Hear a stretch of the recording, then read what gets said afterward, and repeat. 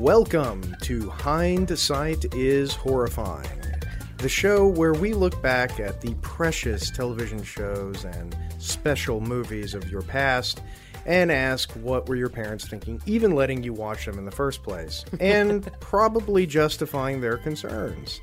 I am Jason Mitchell. I'm here with my co-host, Darth Jader. And tonight we are going to be reviewing a movie that Gene... And I'm already laughing because we're watching it in studio. It's a movie that Gene Siskel described as saying, I wish that I had rated Dumb and Dumber a little higher because then I'd have someplace to stick this movie. Oh, he clearly didn't have the Alf to Seinfeld ratio working for him. No. This is a movie that has been used to encourage terrorists to confess. Shut up. Shut your face, Jason. And of course, for those of you who haven't already guessed it, I'm talking about the 1995 motion picture starring Sir Adam Sandler, Billy Madison. Woo! And with that, I'm going to hand it over to my co-host to tell us a little bit about this epic, this sprawling piece of cinema verite. Interesting. It sounds like you and the word epic have some catching up to do. But welcome back, listeners. It's your co-host, it's Darth Jader, here to tell Jason to stop being so crotchety and old and to jump on board immediately because Billy Madison is one of my most beloved movies from my childhood. If for nothing than its quotability alone and its silly scenarios, because as Jason mentioned, our whole premise is, we fell in love with movies as kids that we should not have been allowed to watch in the first place. No, as a kid, you should not. I mean, I not to, spoil anything, but the answer is no, you shouldn't have been allowed to watch it. No, 100% we shouldn't have been allowed to watch this. My parents were pretty cool about that when I was growing up, honestly. They weren't into censorship. They basically told us growing up, okay, you can read whatever you want, you can watch whatever you want, but as soon as we start seeing you displaying any sort of behavior that we know you learned from an R-rated movie or a book of some sort, we're going to have a different discussion. Yeah, so no hunting sharks, no busting ghosts, no, none of that stuff. No chasing imaginary penguins around your dad's palatial estate. None of that. So, which is about to happen in Billy Madison. I wish I could say I've never done that. I can't, though. Well, it wasn't an estate. I can't say because it was not an estate. Oh, okay. Fair enough. Yeah. So, anyway, the basic synopsis of Billy Madison, I know this movie so well that I don't even have to read the Google synopsis, is Billy Madison's dad owns a very big, important hotel company. Hang on. You have to say who plays Billy Madison's dad because he is one of the greatest, most beloved actors. Seriously. No, take it away. Darren McGavin. There you go. Darren McGavin. Kolchak, the Night Stalker, the dad from A Christmas Story, and the one guy in that one episode of The X-Files. The one, I think that last credit is his most important by far. I can't remember his name. Yeah. Well, because dad? Yeah. The character's name. The character, yeah, because because he didn't have a name in A Christmas Story. He was just the old man. Oh my God, you're right. Yeah, he was the old man. I don't even remember him as the old man. I remember him as the man with the leg lamp. That's what I remember. Yeah. But so the essential synopsis after we've gotten over Billy Madison's dad is his dad does own a very big, important hotel chain, and his son Billy, Adam Sandler, is a complete screw up and just lackadaisical, lazy, hang around who doesn't do anything, and he wants to take over his dad's company, and he finds that his dad is going to pass the company off to Eric, one of his, executives. Eric Q, henchman / bad guy. Yeah, and I've seen Eric in this, and I think he's one episode of Parks and Recreation, Bradley... Yeah, he was in Parks and Rec. He's been in a bunch of stuff. Bradley Whitford. No, he's kind of a good character actor. He shows up every so often, and I always recognize his face, but I specifically remember him from this. Obviously. And then you have Carl, who is the other executive in the dad's company, Larry Hankin. Yeah. And the only other place I can remember Larry Hankin being in, or the only other credit I remember is when he plays Mr. Heckles on Friends. He's their crazy downstairs neighbor. I don't remember that. Oh, yeah. He's the crazy, almost homeless-looking neighbor who knocks on Monica and Rachel's door all the time and he'll come up and say something crazy like, "You're disturbing my birds." And Rachel and the girls are like, "You don't have birds." And he's like, "I could have birds." And that's where I remember Larry Hankin from primarily, besides this. Well, and possibly the best actor in the whole movie, though, is actually the guy who plays Pete the gardener in the very beginning of the movie. The guy who tells him there's no penguin. "No, Mr. Madison, there's no penguin." His name is Harant Alianak. And he's a character. Out of nowhere. Well, no, he is. He's a character actor. He was in... He was one of the members of the ensemble cast of A Nero Wolfe Mystery, the Timothy Hutton produced series on A&E. Okay. Which was super cool because it had, I mean, besides Timothy Hutton and Maury Chaykin and all these other guys, it had a bunch of great actors, including, and I can't remember his name right now, but the principal from Back to the Future and the... I guess he was an admiral or a captain in Top Gun. You know what I'm talking about. Yeah, we discussed him on him on the Back to the Future episode. Yeah, and it's great because they played different characters every episode. Gotcha. Yeah. But yeah, so not to interrupt my awesome synopsis, but it turns out that Billy's dad is going to hand over the hotel chain to Eric unless Billy can go back grades through kindergarten through senior high school through year. 12. Yeah, through 12. K through 12, and prove himself worthy, because apparently his dad paid off all of his teachers to give him good grades back in the day. Yeah, because apparently he graduated with honors. Yes.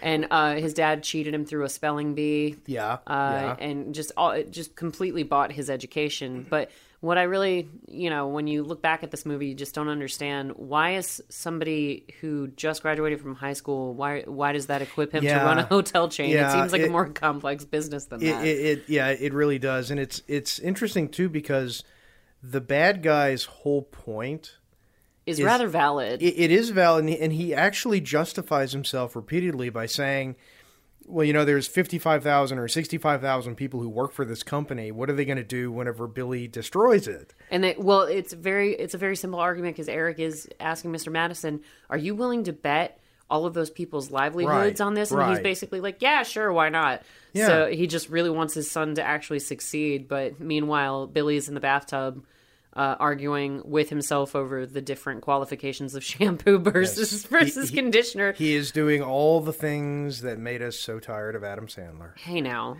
this is before anybody ever got tired of Adam Sandler. Well, look, I mean, Adam Sandler, if you look at movies, like, I think personally Happy Gilmore is a better movie. As far as like actual plot and how things pan out, I could agree with that, because this movie has a bit of an off-the-wall ending where Eric pulls a gun and then everything gets resolved very quickly, whereas Happy Gilmore was a very clear present mission of him trying to win enough money to buy his grandma's house, and then he eventually does, and all is right in the end. Yeah, and I think Adam Sandler, I think that the range that he was, where he was at in Happy Gilmore was much more relatable. He was much closer to being a normal human being in Happy Gilmore than in Billy Madison. I mean, Billy Madison, he is borderline retarded. Not that that's a bad thing. Okay. But let's put it in context of putting you in charge of a major corporation. I don't know. He was kind of an idiot in Happy Gilmore too, because he wants to be a hockey player, and he can't even skate. So I don't even. And white dudes can't play hockey. Oh, wait, am I thinking? I was about to say, what sport are you thinking of? Because it's definitely not hockey. I think hockey is primarily white dudes from what I've seen. What's interesting about Adam Sandler in this?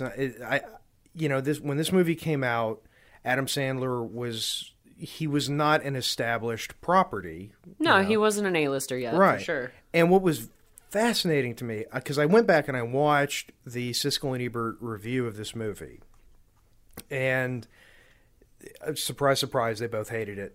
Shocking, yeah. And in fact, they actually kept, and I never saw the review, but they referred to the review of Dumb and Dumber, and they said, after watching this, I'm starting to feel like we were too hard on Dumb and Dumber, which I actually think is a great movie. You literally just said that about 4 minutes ago. Well, no. He said, I wish we'd rated it higher so that I'd have a place to stick this movie. God. But hey, I think this movie actually asks some hard-hitting questions. They're at the burger joint, and Norm Macdonald, who we haven't even brought up yet, one of Billy's drunken pool friends, Yeah. looks at Billy and goes, "Hey, Billy, who would you rather bone, Meg Ryan or Jack Nicholson?" And Billy's response is hysterical because he goes, "Jack Nicholson now or 1974?"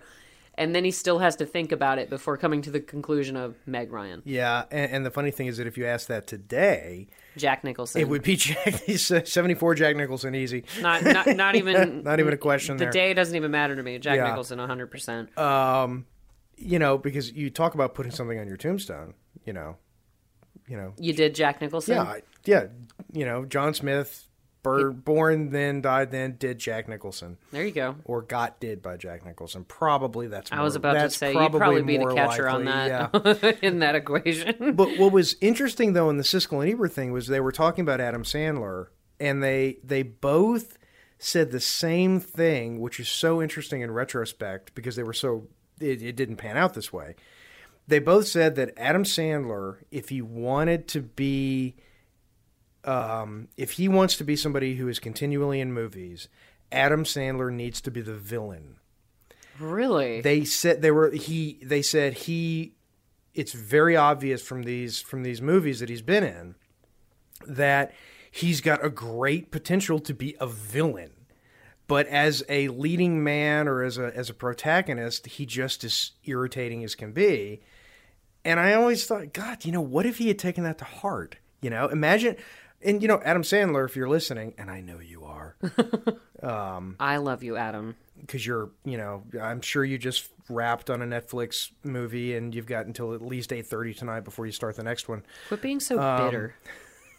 You should be a villain. I want to see Adam Sandler as just a full-on, hardcore bad guy. Batman versus Adam Sandler. I could actually kind of see that, where I could almost see him in the Riddler's uniform from that'd be Val cool. Kilmer. Yeah, that'd be awesome. If they did, Let's do a reimagine Actman with Adam Sandler as a villain in a Batman movie. You know what? You're not. I would see that. I would see Adam Sandler as the Riddler. Not that Adam Yeah. Sandler would necessarily do a better job than Jim Carrey, because Jim Carrey pretty much nailed it. God, but that movie was awful, though. it wasn't any worse than Batman versus Robin. I mean, I'm pretty sure No, George Clooney no. physically, literally reimbursed people with Yeah. $8 whenever they mentioned that he saw that damn thing. Batman and Robin, not Batman versus Robin. It felt about versus Batman and Robin. I don't That know. would have been much better if he would have just beat the crap out of Chris O'Donnell. Chris O'Donnell. Because I'd pay to see George Clooney beat the crap out of Chris O'Donnell. I'm not sure either of them have ever punched another human being in their entire I would lives. pay to see Reese Witherspoon beat up Chris O'Donnell. Why? What does she have anything to do with? I think you're thinking about Alicia Silverstone, who No, was Batgirl. I Oh, you just have a realize- specific yeah, fantasy no. about Reese Witherspoon beating up Chris O'Donnell. Well, Reese Witherspoon beating up anybody. Why? Because then you have to say you got beat up by Reese Witherspoon. She's so sweet. I think you, know? just want to be beat up by Reese Witherspoon, but whatever. Yeah, it'd be nice. Oh, is this on? Crap. God. The mute button isn't working. We took a twisted little turn there, but thanks. Yeah, and we haven't even gotten around to the great Chris Farley, who does make an awesome appearance in this movie as one of my favorite characters, to be perfectly honest. It's hard to watch Chris Farley nowadays without being a little sad, though. Yeah, you get a little nostalgic. Well, the best laughs in the whole movie, though. I mean, for me, the only laughs in the whole movie. The Maid? No, Steve Buscemi. Oh, yeah, 100%. Yeah, That's going to be the funniest gag in the entire movie when That we is get around to him. It's the most intelligent gag, and it's Steve Buscemi who manages to say almost nothing.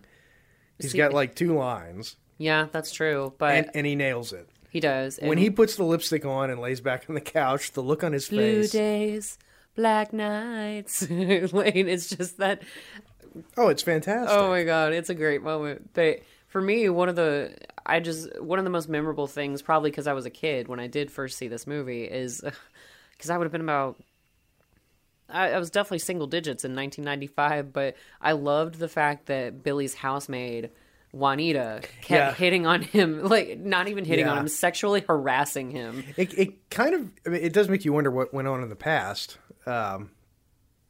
when Billy was younger. Oh goodness. I wasn't going to take it to that level, but Well, that's actually how I interpreted it the first time she said it. Because she just says it so casually. Do you want me to lift my shirt up, or do you want me to? Oh, do you want me to take my shirt off? Yeah. And it's almost like, as I've done many times before to make you feel better. Like that's kind of what it felt like. But he's just he kind of takes it in stride, because I guess that's what happens when dudes get sexually harassed, because y'all aren't afraid of being physically killed with somebody's bare hands. So there's that. But one of the first things she says is kind of innocuous. Kind of, when she's first packing up his lunch for his first day of school, and he's bitching at her because he's like, Juanita, I like snack pack. Why won't you just give me a snack pack? And she goes, I thought I was your snack pack. And he's like, what the hell are you talking about? And she's just like, nothing, and just sort of flits away from him. Yeah. But they play it very deftly. Oh, it's happening right now. Yeah, they in play case y'all keep up with us in the studio. There's no like racial stereotyping. It's not like she suddenly can sing very well. Oh wait, no, they actually do that. Well, I mean, the fact that her name is Juanita and she's like a large black lady. I'm not that to me is a juxtaposition in of itself, because Juanita is a Latina name. Maybe it's a fake name and she has like a super awesome backstory. And, like, the whole Juanita thing is, like, an assumed identity. It must be, because according to you, she's on the, sex offenders register, so she'd have to have changed her name. Chicks can't be on the sex offender register. That's just for guys. I'm going to kick you in the face. But this is a great moment right here when Billy goes off to his first day of school. Or just all ugly women. Oh, shut up. Get out. But yeah, this is a great moment with Billy's first day of school, because he agrees to do the K through 12 thing to get his dad's company, and the bus, not only, it just breezes right past him because he's a 30-something-year-old man holding a lunchbox and waiting for the bus. Scooby-Doo lunchbox. Oh, is it Scooby-Doo? That's awesome. I think it's Scooby-Doo. But he sings this little song that my dad used to make me sing on the first day of school every year. He'd be like, Jade, do the Billy Madison song where he's like, oh, back to school, back to school. and we have, am I right? That's Pete Sampras's wife. Bridget, what is her name? I believe it is. The beautiful blonde teacher. Who, by the way, was the one one person in the whole movie that Siskel and Ebert complimented. Really? She and this, I think, was her first movie. And she did a great job, even having... Oh, yeah. Bridget Williams Sampras. Yes. Yeah, I think she... Yeah. Unless there's another Sampras.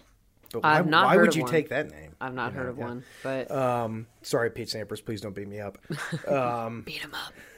I'll take bets on it. It'll be amazing. Bring it, Pete Sampras. I got John McEnroe's phone number. Oh, God. He owes me one. And Johnny McEnroe can jump over cars. Oh, my God. That's another Adam Sandler classic. That's the movie. John McEnroe and Pete Sampras as superheroes. Oh, God. Imagine John McEnroe as a superhero. He just, like, cuss everybody until they died. Probably. Yeah. And he's long-winded enough to make it happen. It's like watching my 9-year-old son play tennis, he does the same thing with just slightly less obscenities. Yeah. But we've come up to the point where Billy is in his first day of first grade, and it doesn't start off super well. The teacher, Miss Lippy, is quite possibly one of the creepiest characters I like her. in this. Of course you do. I like her. But she's when so she's like, freaking when creepy. she's putting the glue on her face. Yeah, she's literally just coating her face with elementary school glue, and you're like, what the hell?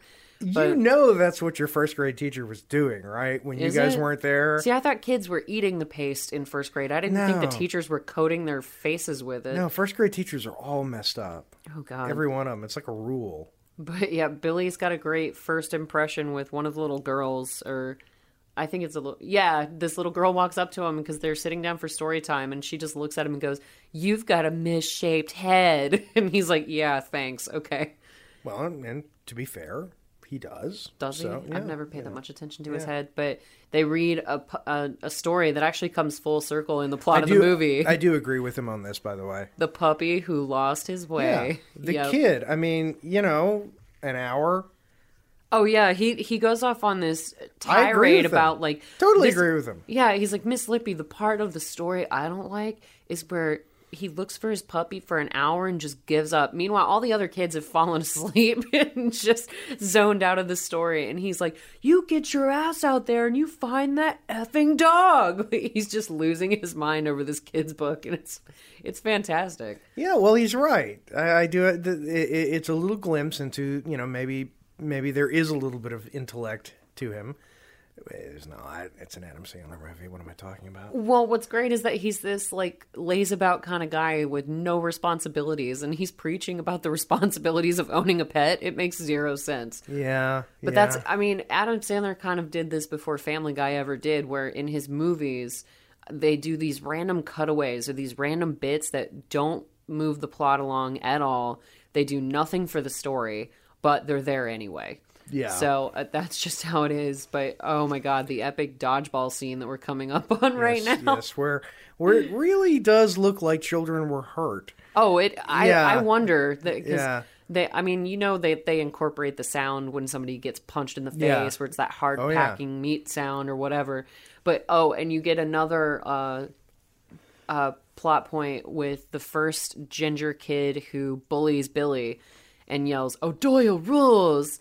And that becomes a thing throughout every grade. So Billy goes back inside to find Miss Lippy because he's out of the dodgeball game, and she's like seizing to sitar music in the middle of her classroom. Yeah, she is. She's my favorite character. Is she really? She I really thought is, Steve yeah. Buscemi was your favorite. Now Miss Lippy has taken the crown. Miss Lippy, yeah. Well, Steve Buscemi, he's Steve Buscemi. I mean, He's his own entity. Yeah, you don't beat him. Oh, he is. I think that God probably Made him out of different materials. No, than the rest I of think us. that God looks like Steve Buscemi. I think when you die, isn't he playing God in some project or something? he might right well now? be. Yeah, he might. Yeah, I think Daniel Radcliffe is like one of his angel assistants or something. Oh, now you lost me. I'm on it. Hey, don't diss Harry Potter. But it doesn't matter. But yeah, so Billy goes back outside because Miss Lippy kicks him out of her dancing session. She's like, Billy, dodgeball time is a special time, not just for you kids, but for Miss Lippy too. And it's just, she's no so shit. creepy. But he goes outside and catches the ball when the O'Doyle kid tries to chuck it at him. And then he just like annihilates all these teeny little first graders in dodgeball, and it's just absolutely savage. Which is funny because I can tell you, whenever I was playing dodgeball as a kid, we'd have taken his ass out. Oh, really? Oh yeah, we were serious about dodgeball. Even as first graders? Yeah, he's a big target. Well, yeah, He's he a big. is. We would have cleaned his clock. It's true. Like, you would have thrown however We were you could. vicious with dodgeball. Well, that was because we were the generation before dodgeball got banned. Yeah. It was too divisive. Ridiculous. I don't even know. They got rid of Red Rover in schools now, too. What? Yeah, Red Rover.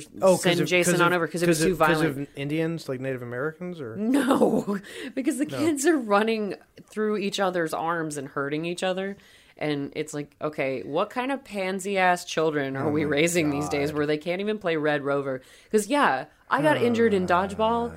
And here's the thing. You got injured. Of course you did. You got injured in dodgeball because you were good at it. And let me explain what I mean. If you were good at dodgeball, you were dodging so hard that you skinned your knees and your elbows on the asphalt to get the hell away from that bright red ball. And that's how you play dodgeball. Yeah, and if you were good at dodgeball, you were the king. And everybody in first grade knows if you go after the king, you better come loaded. Yep, you better have a backup plan. Yeah. Like 40 times, like plans B through Z. You better have that planned out. But yeah, like you come home. Pete Sampras, John McEnroe playing dodgeball, and Adam Sandler's the bad guy. Somehow Samuel L. Jackson is in there too. I'm tired of dodging these mother effing balls. Like, I know that would come up at some point. Balls. Oh Lord. But yeah, so I don't know. I think we were just one of the last few hardcore generations that played games with everything that we had. Yeah, I mean, whenever I was a kid, every single birthday party, literally every birthday party, was at the skating rink. Oh, heck yeah. And basically the point of the skating rink was knocking people to the ground while other people were, skating around them and could take fingers off. Now that I don't remember. Oh, it was... No, That's pretty savage. No, it was like rollerball when I was a kid. God. Oh, yeah, and you'd have that one kid who couldn't skate, and he'd always, end up on the ground, and no one was out there helping him. See, what most of you don't realize is that Jason's actually a woman who professionalized in roller derby in the 90s. I wish. Those broads are tough. I wish I was that tough. Oh my god, yeah, I couldn't hang. There's no way. They'd kill me. For sure. But yeah, Adam Sandler does get busted. He's trying to flirt with some hot mom outside of the school, and he's pretending like he doesn't attend school, that he works for the buses. Daddy's in jail. He won't be out for a long, long time. And I have so many VD. Oh, God. But yeah, then Miss Lippy comes out with all the crafts that Adam Sandler made in class that day, and he's like, "Thank you very much, Miss Lippy." Well, like, that's because she wants to sabotage it, because she wants to get some of that. Oh, no, not Miss Lippy. The principal. When he gets into like 5th grade, Miss Lippy never had a crush on Billy. It's all Principal Sanderson or whatever. She didn't want to go to sleep listening to that Hanukkah song. Oh my yarmulke. Which, to be fair to Adam Sandler, that is a really, really... I was about to say, don't even try to dump sack on that one. That one's great. I don't remember the name of the album. It might have been called Adam Sandler. I think the first one was. Was it? Yeah. That was a really, really good album, you know? Yes, it was. To be fair to Adam Sandler, and other people have said this, it's a paycheck now. I mean, he gets a deal to do a movie. He does a movie. They give him a lot of money. Well, it's not even that. He's actually moved on. He just recently released a Netflix comedy special where it was a lot of songs. So completely unique. One of them was called Cauliflower Ears. So that was fascinating about UFC fighters. Yeah. So there's not a segment that I want to piss off on this program. No, UFC fighters. UFC fighters. We're all about you guys. We love ultimate football college fight. What is it? Yeah, throw the ball, win the game. You guys, you're awesome. We love you. No, what is it? Ultimate Fried Chicken League. You guys are like awesome. Please don't beat me up. No, we did miss. It's not even a meet cute. We missed where Billy, not where he meets Bridget Sampras. Oh, the penis duck. No, he's not a penis duck. He's a blue duck. Yeah, but come on, look at it. Okay, I'm looking at it. I can't see it. Did I miss it already? I don't know. Yeah. But yeah, there's this moment. He's still in Miss Lippy's class, and she got the tomato pin. I had a teacher with the tomato pin. Oh my God, really? Seriously. No, I remember that. That duck doesn't look anything like a penis, Jason. Come on. But I love his justification behind it, because Miss Lippy comes up and looks at his drawing, and he says, "I drew the duck blue because I've never seen a blue duck, and to be honest with you, I've always wanted to see a blue duck," and that's what helps him pass the 1st grade. Do you know what if I won the lottery, if I had a magic wand, I can make anything happen. Do you know what I would do? Make a blue duck. No. Well, yes, obviously. Fight ghosts with Dan Aykroyd. Again, obviously. I could do this all day, Jason. Billy Madison, okay? Oh, God. Read aloud by Werner Herzog. Werner Herzog doing the I am the shampoo, I make the hair clean. For I am the conditioner, I leave the hair silky smooth. Oh, really, fool. The existential questions. About which substance is I better made on your the hair. duck blue because I wish to see what a blue duck would look like. There gotta be some sort. Oh, in this horrific moment, one of those. So what they do whenever Billy passes a grade, because he spends 2 weeks in each grade, and they throw a massive party at his father's mansion. Yeah, so they. And inexplicably, there's this clown on stilts, and he gets knocked over by some children or something, and busts his head on the cement, and literally starts bleeding out of his mouth, and no one does anything about it. And then that's it. As far as we know, we come back to him later, but they just leave him. He's in the song later. Yes, but that's not real. The also inexplicable song. Yeah, that was an odd. It was a very odd. Yeah, choice. that's a weird shoehorn. It was. But you were pointing to the scene where Eric is bribing Rollo, the janitor. That guy, I know I've seen him in something else before. Probably, but I couldn't tell you what. But we're both too lazy to look it up right now. So if you're listening to this, send us an email. And actually try sending us an email to one of the many emails that I've sprinkled about, because we're definitely we're like to hear the from Odessa you guys. Files. You'll never find us as long as you can find us. If you can find us after all the confusion that I put out there on the World Wide Web, you deserve to talk to us. I will write back. You guys need to we're gonna plug the social media stuff right now because you need to get you need to show a little bit more commitment we've got people they're pulling their weight. They followed us. They've liked us. Yeah, I think we jumped up 3 followers this weekend. I think so. It was epic. I think so. Most of that is my boss-ass pictures of my scale models, though. I mean, to be fair. And it's a lot of Jason and I retweeting ourselves from our other Twitter accounts. So help us to stop feeling so sad and lonely. Yeah, it's almost like social media is kind of... Played out? Yeah, played out a little bit. Because that's the thing. I've talked to people and I've said... I've said, listen to the show and then go on Twitter or Facebook. And I'm not kidding you. I've said this to at least 5 people.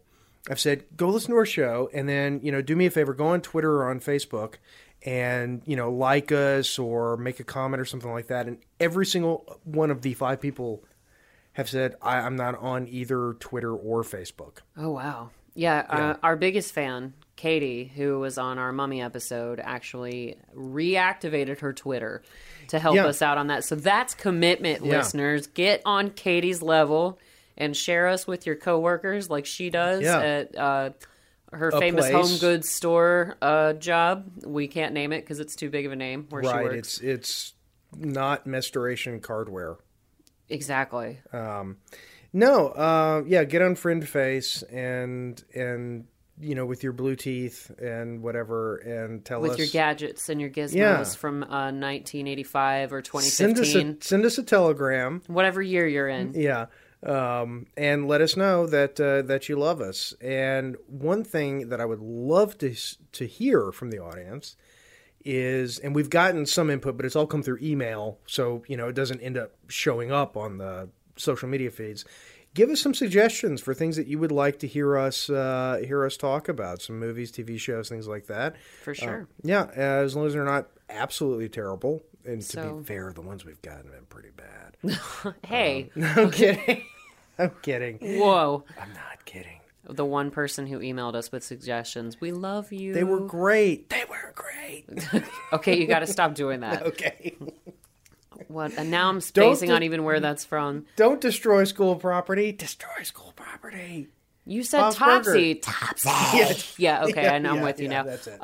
It took me a second, but yes. So in that note, you can reach us at Darth_Jader_ or at Hindsight Horror or at North Foggy if you want to scream at Jason for making fun of you guys so hard. And you can see, if you want to see a scale model of James Cameron, 1/48th scale James Cameron, go to... I didn't mean for it to come out like that. It just ended up... It looks like James Cameron is flying a little airplane. And he's holding a plate of James Cameronian rings. Oh, yeah.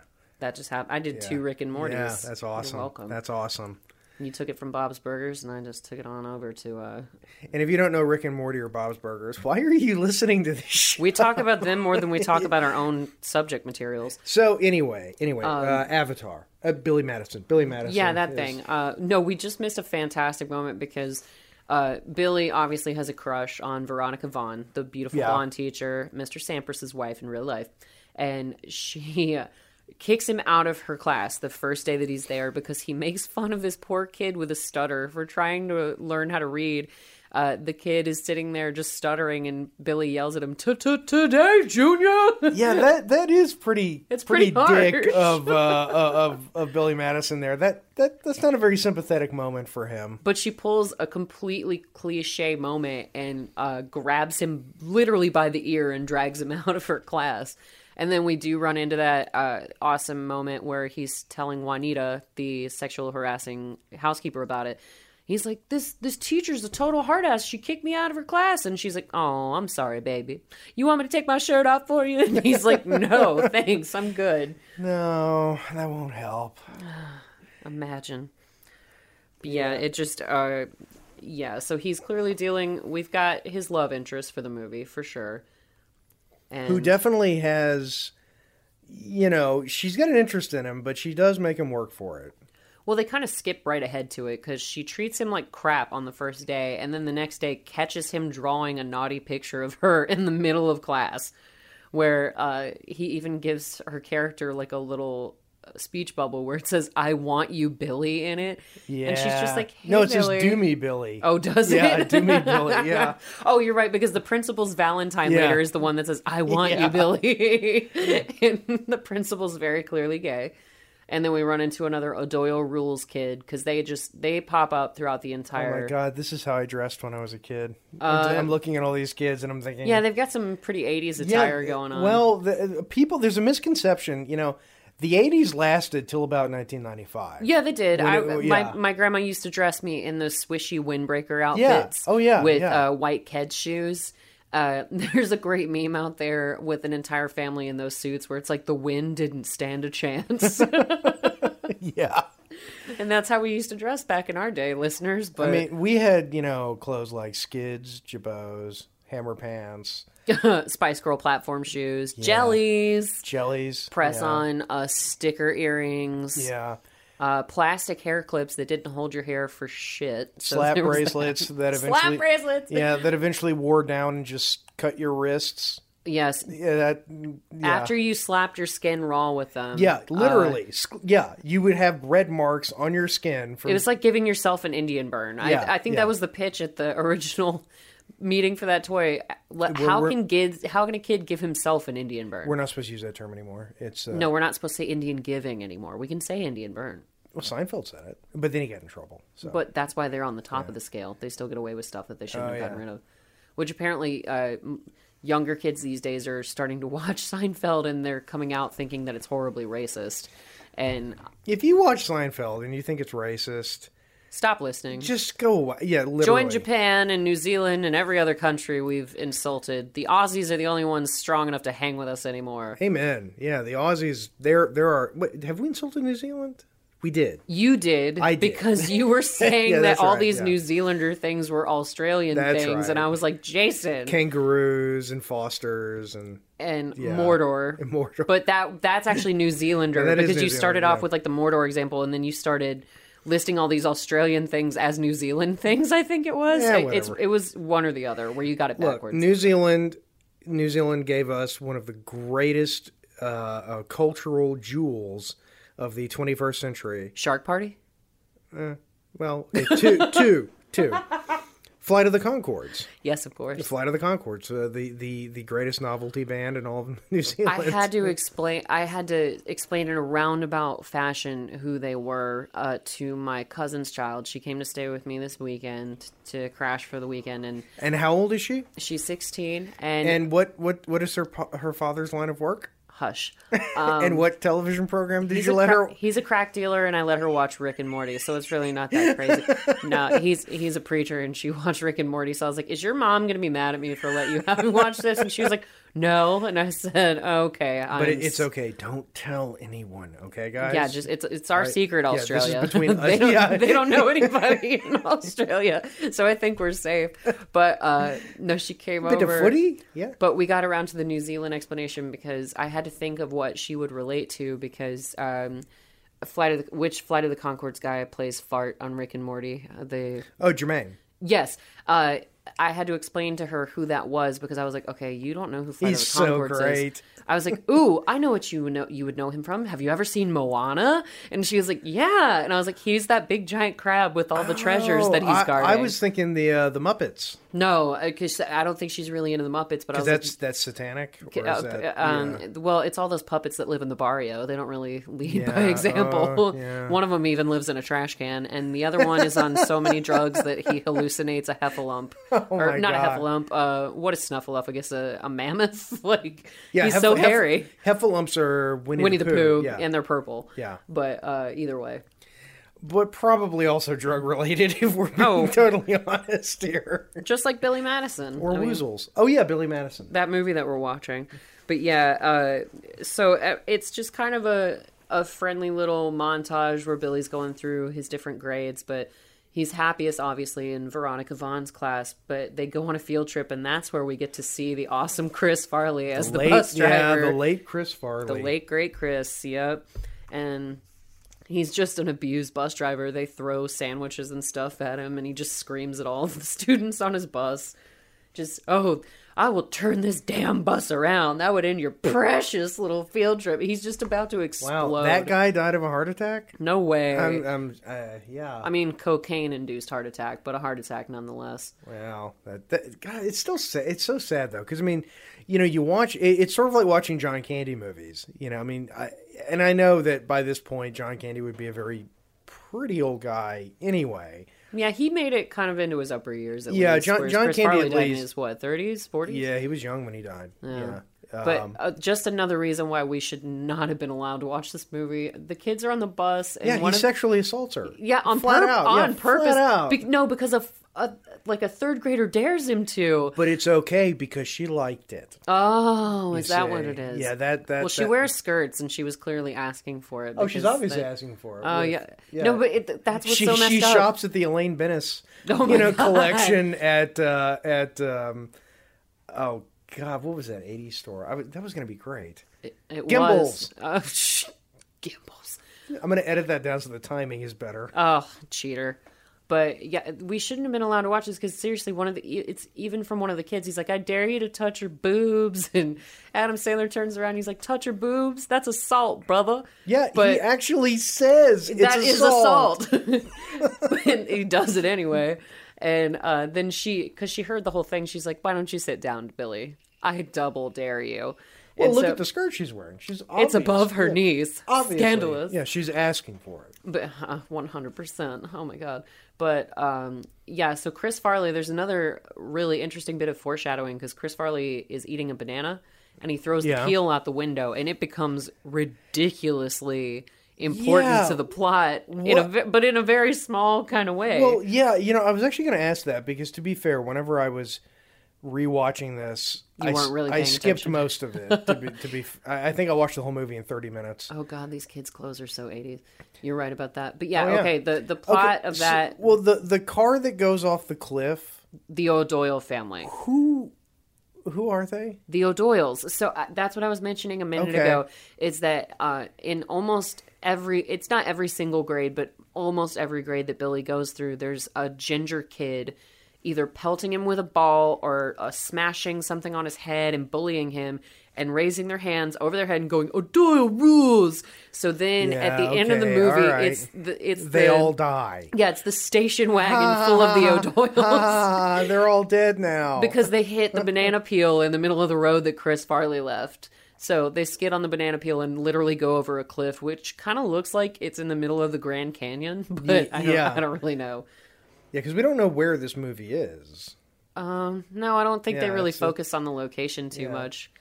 You do have a sweet kind of redeeming / gross moment here, though, where they are on their field trip. It is sweet. It is very sweet. It's sweet. Where Ernie, Billy's very Harry Potter-looking little friend in, I can't remember which grade. I think this is the 3rd grade. And so Ernie pees his pants on accident, and so then Adam Sandler... Well, we assume. No, because he's hiding. He's hiding against the wall. But Adam Sandler then puts a bunch of water on his crotch, and he's like, "Of course I pee my pants. Peeing your pants is the coolest." And the teacher looks, and she shakes her head, and she goes, "Oh, it's okay that he touched my breasts." He's the future father of my children. That man right there. Yeah. And then all the kids get back on the bus, and they've all peed their pants because now they think it's a symbol of being cool. Yeah, these kids are not bright. They're very impressionable. They're 3rd graders. I mean, and Chris Farley. She gets sexually assaulted all over the place today because Chris Farley pushes Adam Sandler back to stare up Veronica Braun's skirt. I mean, obviously, if it's okay for Adam Sandler to do it, I mean, why shouldn't Chris Farley do it? Well, Eliza Schlesinger, if I'm pronouncing that right, has such a great joke about that where when women are out in bars, she's like, "Don't you just hate it when a guy won't leave you alone and he's hitting on you? Unless, of course, he's really, really handsome." Which, oh my God, get away from me, you male model or whatever. Well, yeah, I mean, that's the whole thing it's pretty about universal. Sex is that it's very different if it's an attractive person. Well, it's like we were joking before about, the idea of, people being on the sex offenders list. But I mean... No, you were joking about that. Well, yeah. Royal we. Anyway. But it is true. I mean, look, I have a 9-year-old boy, okay? And the other day... Yes, he's a father. Yeah. So if anybody wants to call DFAX, Just look that number up immediately, please. Is that what they call it in Georgia? Because those bastards in Florida, they were totally... No, I'm kidding. No. They... You can't see my face right now, listeners, but oh my God. No, I already told him if any man from the bank comes, he's to shoot him. That's just because you watched Oh Brother, Where Art Thou the other day. No, but it was interesting because I actually saw a news story about a teacher who was sent to jail for many, many years and put on many lists because she had had sex with a 15-year-old student. Okay. Now, he's 15 years old. We've had this discussion before because Have we? Yeah, in a different way, because you were saying if this happened to your son, you wouldn't be that upset about it. But then if you had a daughter of the same age, I'd you murder would. him. Yeah, exactly. Yeah, I would kill him. That's sexist. But if it was a female teacher, the first question would be, do you have a picture? And then I'll make my judgment accordingly. I'll be resigning after this episode, listeners. Because I remember being a 15-year-old kid. Trust me, it wouldn't have traumatized me. Oh, God. Well, I probably, to be fair, there would have been trauma from all of my friends high-fiving me and slapping me on the back so with their much, slap bracelets. Yeah, that it would have injured me. I mean, if... Jeez. I'm not... Right, we're up to the weasel laugh. No, that comes in a few minutes, but where Carl's impersonating Eric's weasel laugh. But I know what you're talking about. And Carl is genuinely a good guy. Oh, yeah, Carl's the one who is trying to get Mr. Madison to see Billy's, good side and see his potential and say, yeah, I'll help Billy get the hang of things when he takes over the company. So Carl's kind of Billy's advocate, which is great because Eric is paying off janitors and principals to bring Billy down. And the wrestler... Yeah, the principal Anderson is the Blob. That's the wrestler. He's the revolting Blob, which we find out later. But, you see that the teacher, Miss Vaughn, actually really gets Billy because she comes to his party when he graduates from a napkin. Yeah, dressed in a napkin and gold sandals, and brings him a monstrous box of snack pack Jell-O or pudding. And I gotta say, ladies, if you want to get your man, that's a pretty good way of doing it. If you want to rev his engine, you bring him a bunch of snack packs. Dress in a napkin and bring a snack pack. The napkin's apparently very important. I thought you were going for the snack pack. Well, the snack pack is more important. Oh, okay. If I'm perfectly honest with you. Especially depending on your build. Because if you look like Juanita, I don't think the napkin would be terribly flattering. Well, I mean, it's like, look, women always want to find nice sentimental gifts for their men. They make gifts for us. They're at Popeyes. Just get a bucket of it, and that is the sweetest gift we'll ever get. No, I actually get Josh Rick and Morty t-shirts, and he's pleased. That's good. Every holiday and birthday. He loves it. He's got a Pickle Rick shirt that he's particularly fond of. So. That is one of those... We were having a conversation before the show about how I'm absolutely contrary. As soon as anything becomes a big deal with a lot of people, I tend to just assume it's terrible. I'm kind of the same way. Which is why I've never watched Game of Thrones. I don't give a shit. Or Walking Dead. Don't give a shit. Yeah, if you recommend that I do something, I'm probably not going to do it. Pickle Rick is probably the first thing I've seen in like 20 years that everybody was crazy about, and then I saw it, and I was absolutely on board with it. God. Yeah. Especially with Jaguar. That's so awesome. Yeah, I'm going home, Pickle Man. Just God, Pickle Rick. I'm Pickle Rick. Oh, jeez. Yeah, such a great show. It's another great reason to have a 9-year-old son because you can train him to do Morty lines. And, oh, jeez, Dad. Yeah, he does a great. Oh, jeez, Rick. Anyway, so Adam this Sandler's, is the weasel laugh. Yeah, he gets cock-blocked here. Oh, big time, because he and Veronica start making out in his tent, which has a porn outhouse in it. He's got like a and porta potty strewn with porno mags. Yeah, and it's obviously not on a soundstage. No, not at all. It's definitely not built on a soundstage somewhere. Definitely not. But yeah, we do get to Carl's. He just did the weasel laugh because he's like, Eric, I think you need to watch out for Eric Billy, you need to watch out for Eric because he just did that little weasel laugh. It's a good weasel laugh. It's a great. He does it way better than I do. Yeah, it's really good. But so wait, I have a question about that scene. Is because there's all of the learning aids and the smart kid stuff in there. Was that all stuff that his dad was buying him, hoping that he would get smart? I honestly have no idea. It's just like this random, because he moves out into this massive tent on his dad's property, and Veronica's like, do you really feel a need to be outside? Like, that's a huge house for just you and your dad. He's like, well, there's all these people. They're all coming and going. It's a bunch of staff and people dropping in to say hey, and Juanita lives here. And hell, if Juanita and I had to share even that huge-ass house, I'd get the hell away from her, too, because she's scary. Yeah, yeah. But because at one point, Billy tries to pretend that he's sick and he doesn't want to go to school, and she goes, and he like cheats his thermometer to make it look like it's hotter than it is, and he's like, I swear to God I'm sick, I can't go to school. And she's like, well, if you're gonna stay home today, you can help me shave my armpits. And he's like, oh my God, I'll go to school. So, and also, did he not watch Ferris Bueller? That's such an amateur move. You don't do the fever thing. You do the sweaty palms. The clammy palms. The clammy hands. Yeah, the clammy hands. Otherwise, you're going to end up in the pediatrician's office, and that's just as bad as being at school. When you're bent over, moaning and wailing, you lick your palms. That's the Ferris Bueller way of doing it. God, that's a good movie. Oh, it is. I wish we were watching that tonight. Oh, we'll be watching it in the future with possibly the most special guest of all. Yes.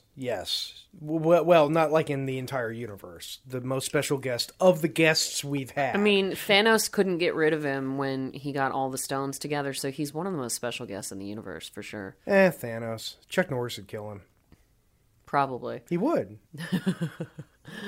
But yeah. So now Billy, we've gotten to the point where Billy's kind of transitioning more quickly. They do kind of a montage where he does like 2 seconds apiece in each grade.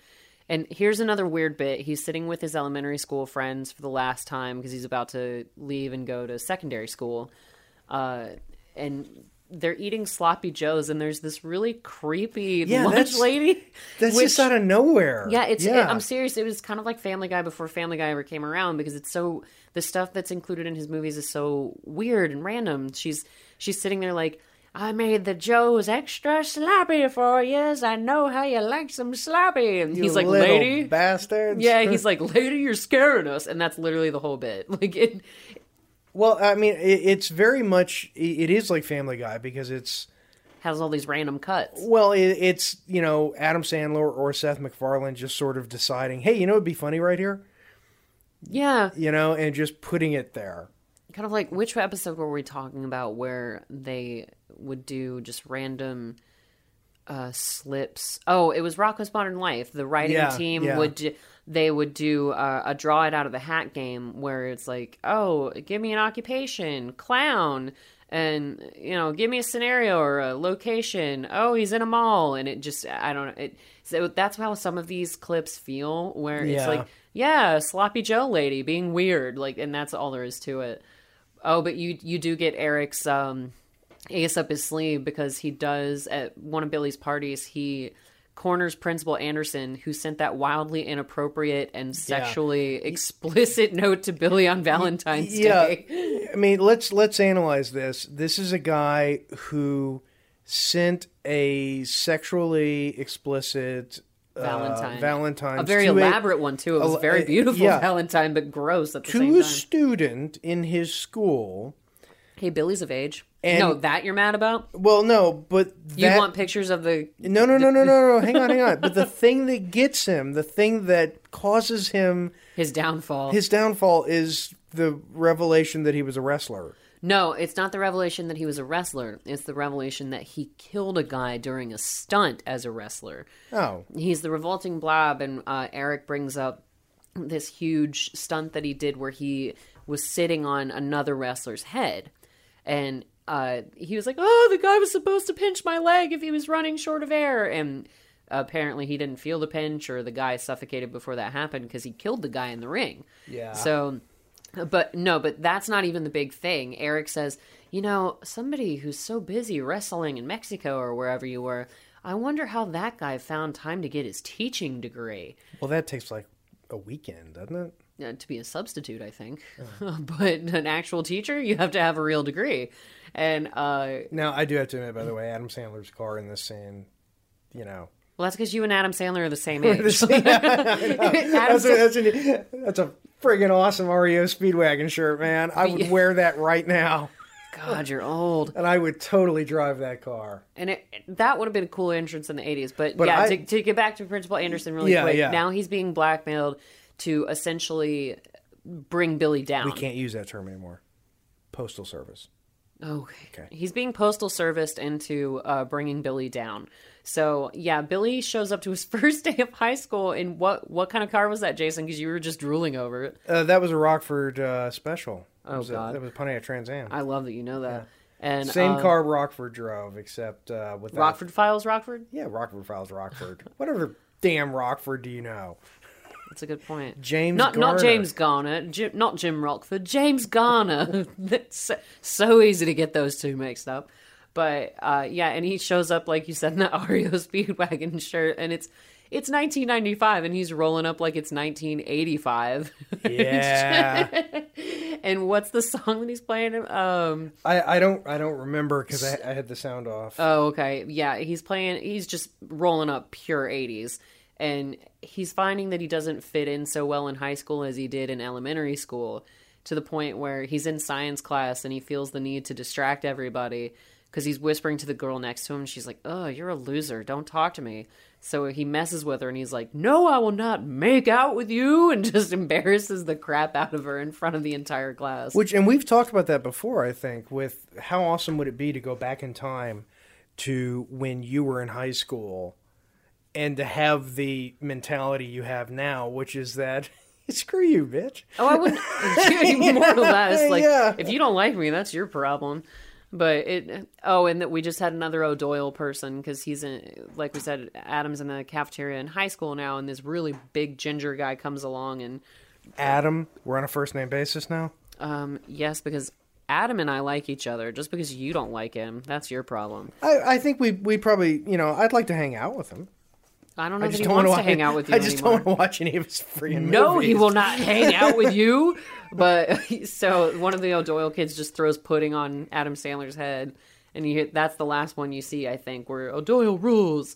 And he looks at him, and there's some more foreshadowing because he goes, "O'Doyle, I have a feeling your whole family's going down.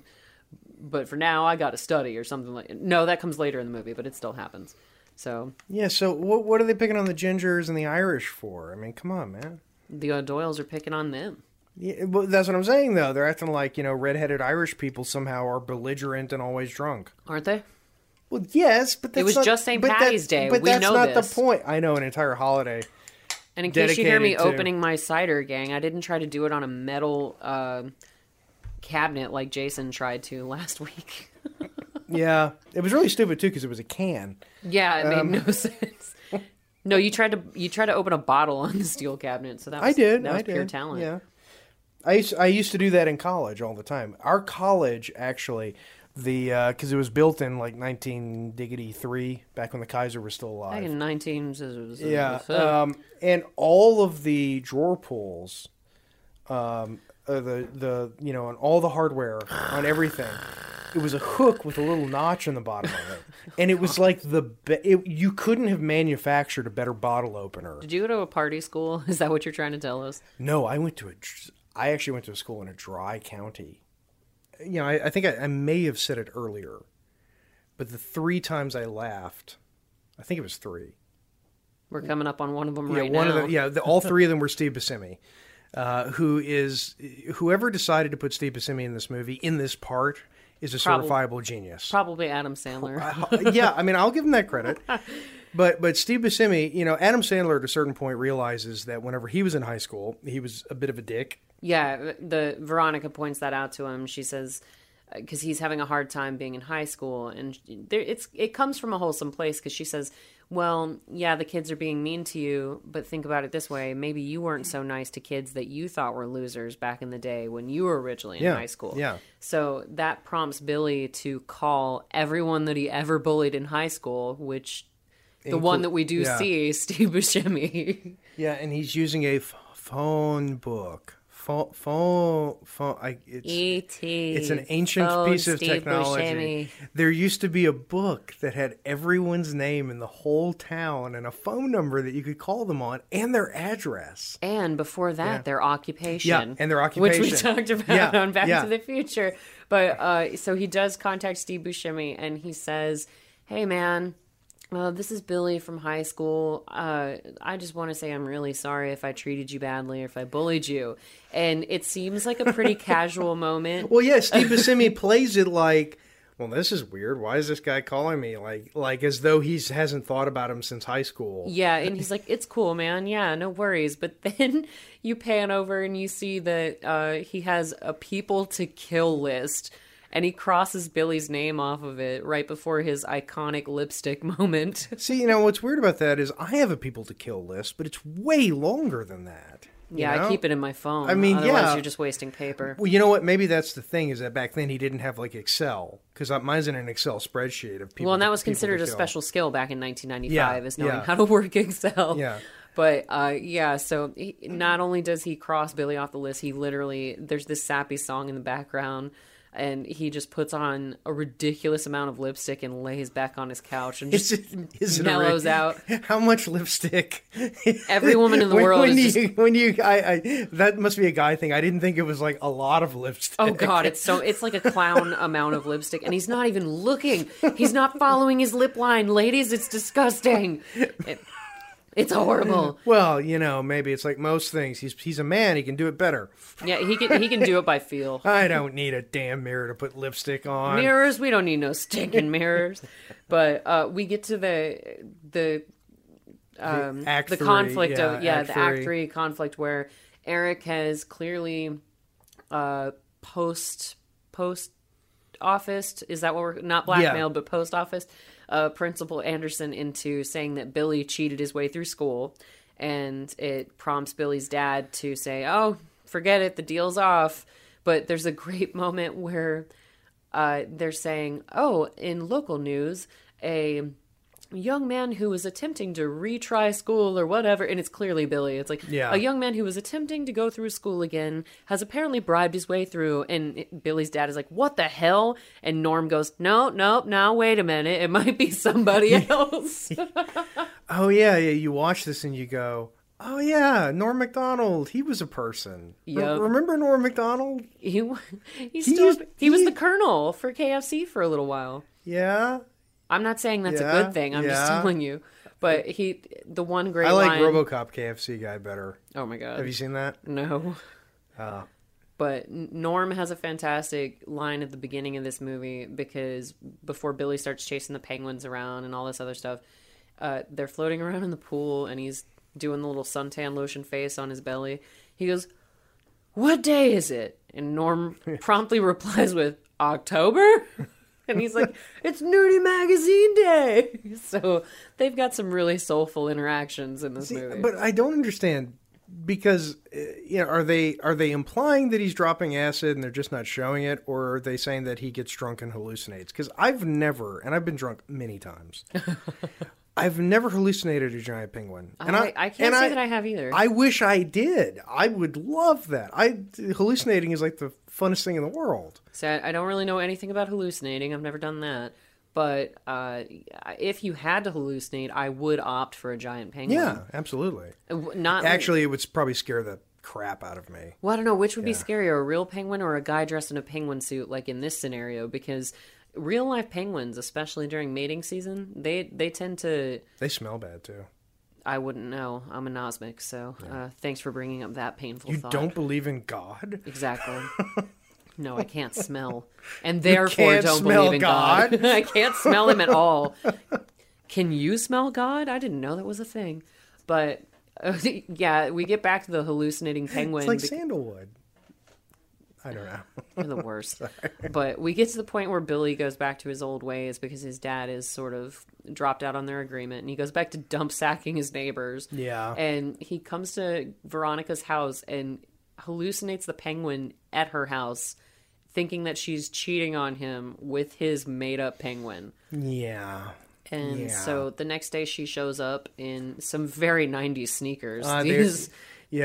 She is the young, attractive woman who is wearing shoes that mainly Meg Ryan wore back in all Adam of her Sandler romantic comedies. Definitely. With, this is an example of Adam Sandler's, real see-through creative white butt. His artistic. investment. Yeah, this was, his artistic weigh-in on what kind of shirt Veronica should wear to beat the crap out of him in he a was pool. sitting in a chair with his legs crossed and his hand to his chin pensively going, this scene is missing something. It's missing something, but I can't tell what it is. I know. Almost nudity. Yes. Well, in the 90s, that's as, close as you could really get, especially with a quote-unquote family movie like Billy Madison, which is not a family movie at all. You see all these beer cans and drinking. Actually, it's sort of surprising that they don't have sort of the, 80s gratuitous one-shot, this is the sort of movie they would do that in. Yeah. Because back in the 80s, you would have that. There would just be the one shot of the naked woman just to bump the rating up. No, see, Adam Sandler insisted on cutting that out so that he could do this random song. I'm 100% sure that it's really him singing, because... Yeah, if in case you couldn't hear that in the background, we actually had the sound on for the first time ever. But yeah, Adam Sandler just does this really huge musical number that includes about 40 people. It's pretty intense, and it also has Veronica in a milkmaid outfit, I guess. Is that... It's like a German, or a Swiss sexy Fraulein costume. Yeah. That's what that is, sexy Fraulein.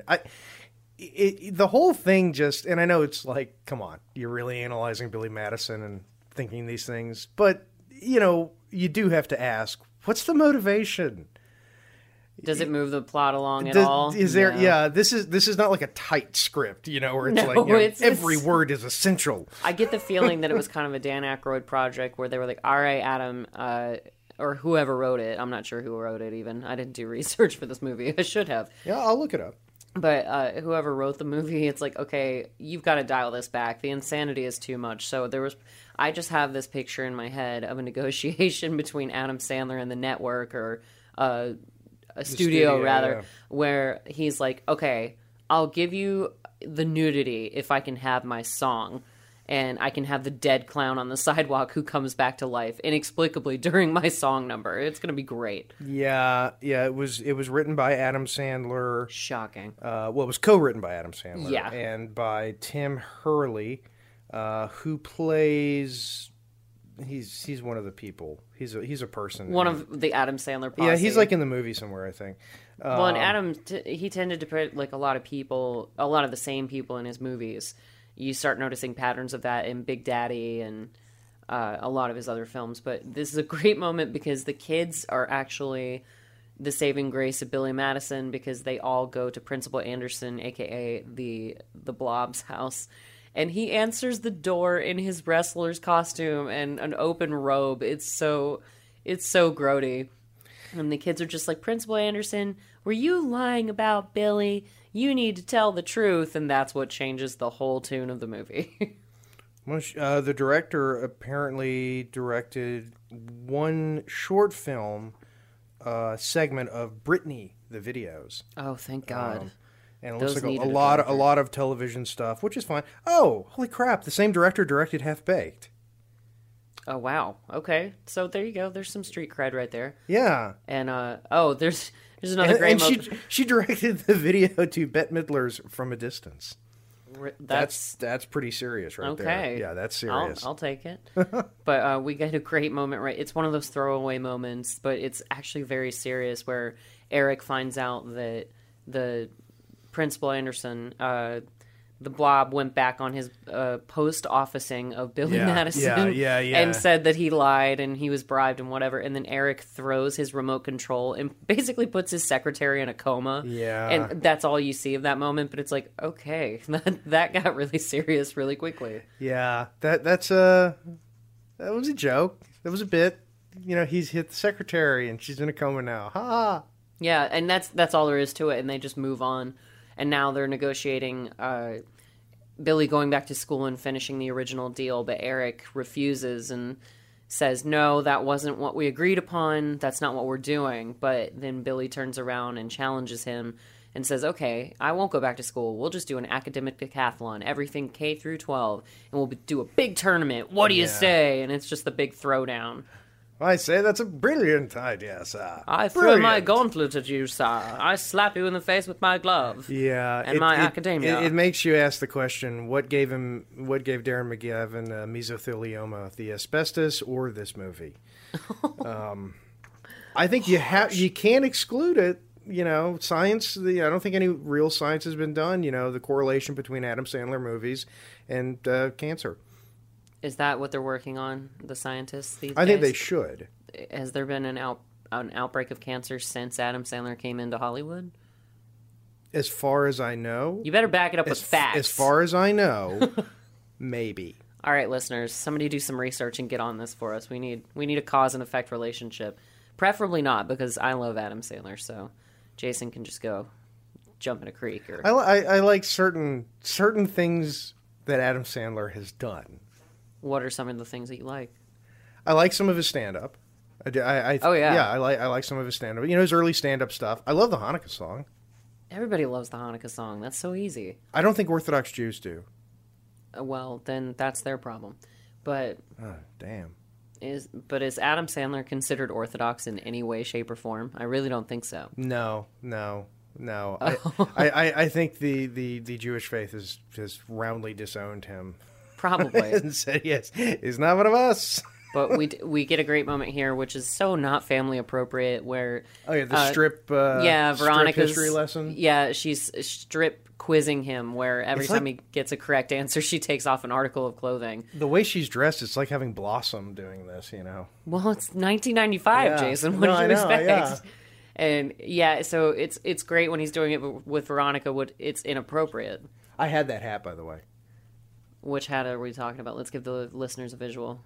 This sort of, it's not denim. Oh, it's not denim, but it's blue and it's stitched like denim. It's blue and it looks like denim. It's mock denim. I wish kind of like pleather, but you know. I wish I still had that hat. Plenum. I'd wear it. Oh God, of course you would. But yeah, so you get the different study tactics of Eric and Billy, and Billy's trying to learn Spanish from the Madison palatial gardener who speaks Spanish at about a zillion miles a minute. Wait, but that's a French book. Yeah, it's a French book. Okay. It's not even. It sounds kind of. It's almost like a hodgepodge of Spanish, some sort of like Creole French. Yeah, it's like 40 different languages in one. It's an Adam paragraph. Sandler movie. I got it. Yeah, so it's just a hodgepodge. But then he gets a striptease quiz from none other than the late great Chris Farley, who's just sitting there in a tank top and stripping for Adam Sandler. He died of a heart attack? No, I'm surely just not. Shocked by that. You know? I think he's got a sexier presentation than Veronica, though. He's like biting the finger. He's more into it. Clearly, he's shaking his hair out. It's fantastic. And the I guess this is a different principal or presenter, superintendent. No, he's the principal of the high school as opposed to Principal Anderson, who was the elementary school principal. Right. So it's the high school principal who's got this random bit where he's like, we're going to do this academic decathlon and cheating will not be accepted, unlike, you know, from my wife, who's a huge whore. So you get those random throwaways. And then, you know, we have a montage. Yes, Eric sets himself on fire making a pie. You know, Eric wins this competition, then Billy wins that competition. Somehow they expect us to believe that Billy constructed a shoe out of this sort of scientific soup with whatever. I know, it's sort of like, it's like... And meanwhile, it's super obvious that he snuck his own boot into the pot, so it is just kind of a silly montage of them one-upping each other, and then you finally... Oh, and they have a Shakespeare section, which, listeners, in case you didn't know... Jason and I, are we finally allowed to announce this project? Yeah. Cool. Well, Jason and I are actually involved in a Shakespeare project that's coming up in Alpharetta called Shakespeare in the Park through Act One Theater. And we will be participating as director and actress. So we'll actually... Guess who's who? I was going to say, you'll never decide on which one. Oh, we just missed the O'Doyles going over the canyon, but that's great. So the O'Doyles are dead because they slip on that banana peel, like the foreshadowing I mentioned. But yes, so we will be doing Shakespeare in the Park. So any locals to Alpharetta who want to come and check us out, Jason, That's going to be in May. And for more information, go to the Act One Theater website, which is act1theater.com, and that is the number one, the Roman, or the Arabic numeral 1. Oh, God. Act1 theater, period, COM, / And if I if I tweet if I tweet this website, don't believe me. Jason knows it better than I do, and I can't even get our email straight. So yeah, but seriously, yeah, it's a real privilege and honor. We've got a great cast, and well, we do. I have to say that I was there for the auditions. It's egg on my face if they're bad. I mean, I bring him beverages. That's why I get cast in things. But we are doing Much Ado About Nothing, which is a great play. It's a fun summer play. So if you like to come out to the park and just enjoy some lovely Georgia weather in the summertime, or if you don't like that, we will be doing a couple of shows in the theater. Those dates are yet to be posted. Awesome. Yeah, and that it kind of catches us up to the end of the movie because we're at the decathlon and Billy gets into that rambling. And I have to read off this quote from the principal because they ask Billy to explain a very difficult economic question about the state of the economic status of the country or something. I don't remember, but the principal, Billy basically compares it to that book that we talked about with the foreshadowing of the puppy who lost his way. And he's like, so the economy is like the puppy. And he ends, and it's like you get the feeling that it was a big, long speech, and then the principal just absolutely dumps on it because he says, Mr. Madison, what you've just said is one of the most insanely idiotic things I've ever heard. At no point in your rambling, incoherent response were you even close to anything that could be considered a rational thought. Everyone in this room is now dumber for having listened to it. I award you no points, and may God have mercy on your soul.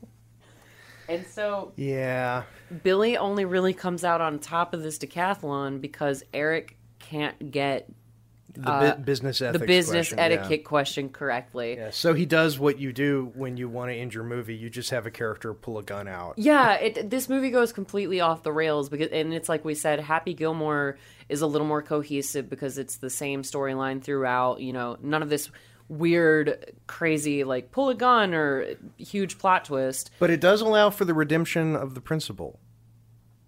He redeemed the principal from middle school. Because he... right. He in his blob uniform, he does attack Eric with the gun. Yes. And then Steve Buscemi reappears because Eric... Yeah, the blob knocks the gun out of Eric's hand, but then Eric regains control of the gun, and you think he's going to shoot Veronica. But then... What happens, Jason? Well, he gets shot in the ass by Steve Buscemi, who might still be wearing lipstick. That's what I want on my tombstone. There's so many options. Shot in the ass he was shot in the ass by Steve Buscemi. Oh, no. Oh, that's terrible. That would be the best. Oh, God. Yeah, he shoots him in the ass with a high-powered rifle, and, you know, movie physics says that just kind of makes him go owie and fall on the ground. Yeah. As opposed to, you know, being paralyzed for life and pooping in a bag. Meanwhile, Billy's friends are the only ones that didn't panic and run when the gun got shot off, and Norm and the other friend are just sitting there giving him a thumbs up. and this is actually my favorite scene in the entire movie. His official graduation scene? Right, because it's like the last scene. It's almost over. Oh, that's why. Yeah. Okay, I thought you were going to come up with a good reason, and then you shot that nonsense off. So okay, and blah blah blah blah blah blah, and the movie's over. Okay, that's more or less what happens. But yeah, at this point, you know, he's graduated. Yeah, and that was the whole point of the movie and of course Miss Lippy's there along with the party clown that we thought died. They're going to make little clown babies. Gross. Is that more half clown? Is that more or less disturbing than Donkey Dragon babies from Shrek? Oh, that's so much more disturbing. Okay. A half clown baby? Half human, half clown? That'll be the next It. But, yeah, so Billy graduates, and he doesn't take over his father's company. He actually hands it over to Carl, who does not have a weasel laugh. And Carl goes insane and winds up living in Rachel and Monica's building from Friends. So that's what happens. It all comes full circle. It does. We tied it all together. But that was Billy Madison, listeners. And once again, we always appreciate you tuning in to our show. You can find us at Darth Jader at hindsightishorrifying.com. You can also find us on Twitter at hindsighthorror. We tweet about our episodes. We tweet funny memes and stuff and articles about, facts that you didn't know about your favorite movies. Oh, I want to make a plug for something real quick. And this is actually on a serious note. One of the people that I follow on Twitter is the actress Sherilyn Fenn, who, if you're a Twin Peaks fan, you know her. She was Audrey Horne in Twin Peaks. But does she follow you back? Actually, I don't know. Probably not. Well, she apparently this weekend there was a fire at her home, and her home was completely destroyed. Oh no! And she has a whole post on there, and there's actually a GoFundMe right now. She's not trying to raise a ridiculous amount. I mean, I think she's trying to raise like $30,000, but apparently they're in fairly dire straits and living in an extended stay right now. And it's a whole sad story. So if you go on Twitter, go check it out. I donated, I mean, let's do what we can to help her out. Awesome. And Sherilyn, we're thinking of you. Yeah, for sure, Cheryl. Hope you guys get back on your feet and everything gets better. You're in our thoughts and prayers. So, if you can, please go ahead and donate to that cause. That's very kind of you to mention, Jason. Especially after such a silly movie. Thanks for bringing us down on such a serious note. But Cheryl, we do hope you and your family. Sherilyn, I'm so sorry. Cheryl's from Archer. That's true. I keep changing her name in true Archer fashion, but we're thinking about you and hope everything winds up okay. But listeners, once again, thank you for tuning in. And we want to hear all about your opinions about shampoo versus conditioner. So get on Twitter and tell us all about it. Bring it. Until next time. Thank you very much. Thank you for sharing your day, your evening, your drive time, or whatever it may have been. This is Hindsight is Horrifying, and we will see you next time. Laters.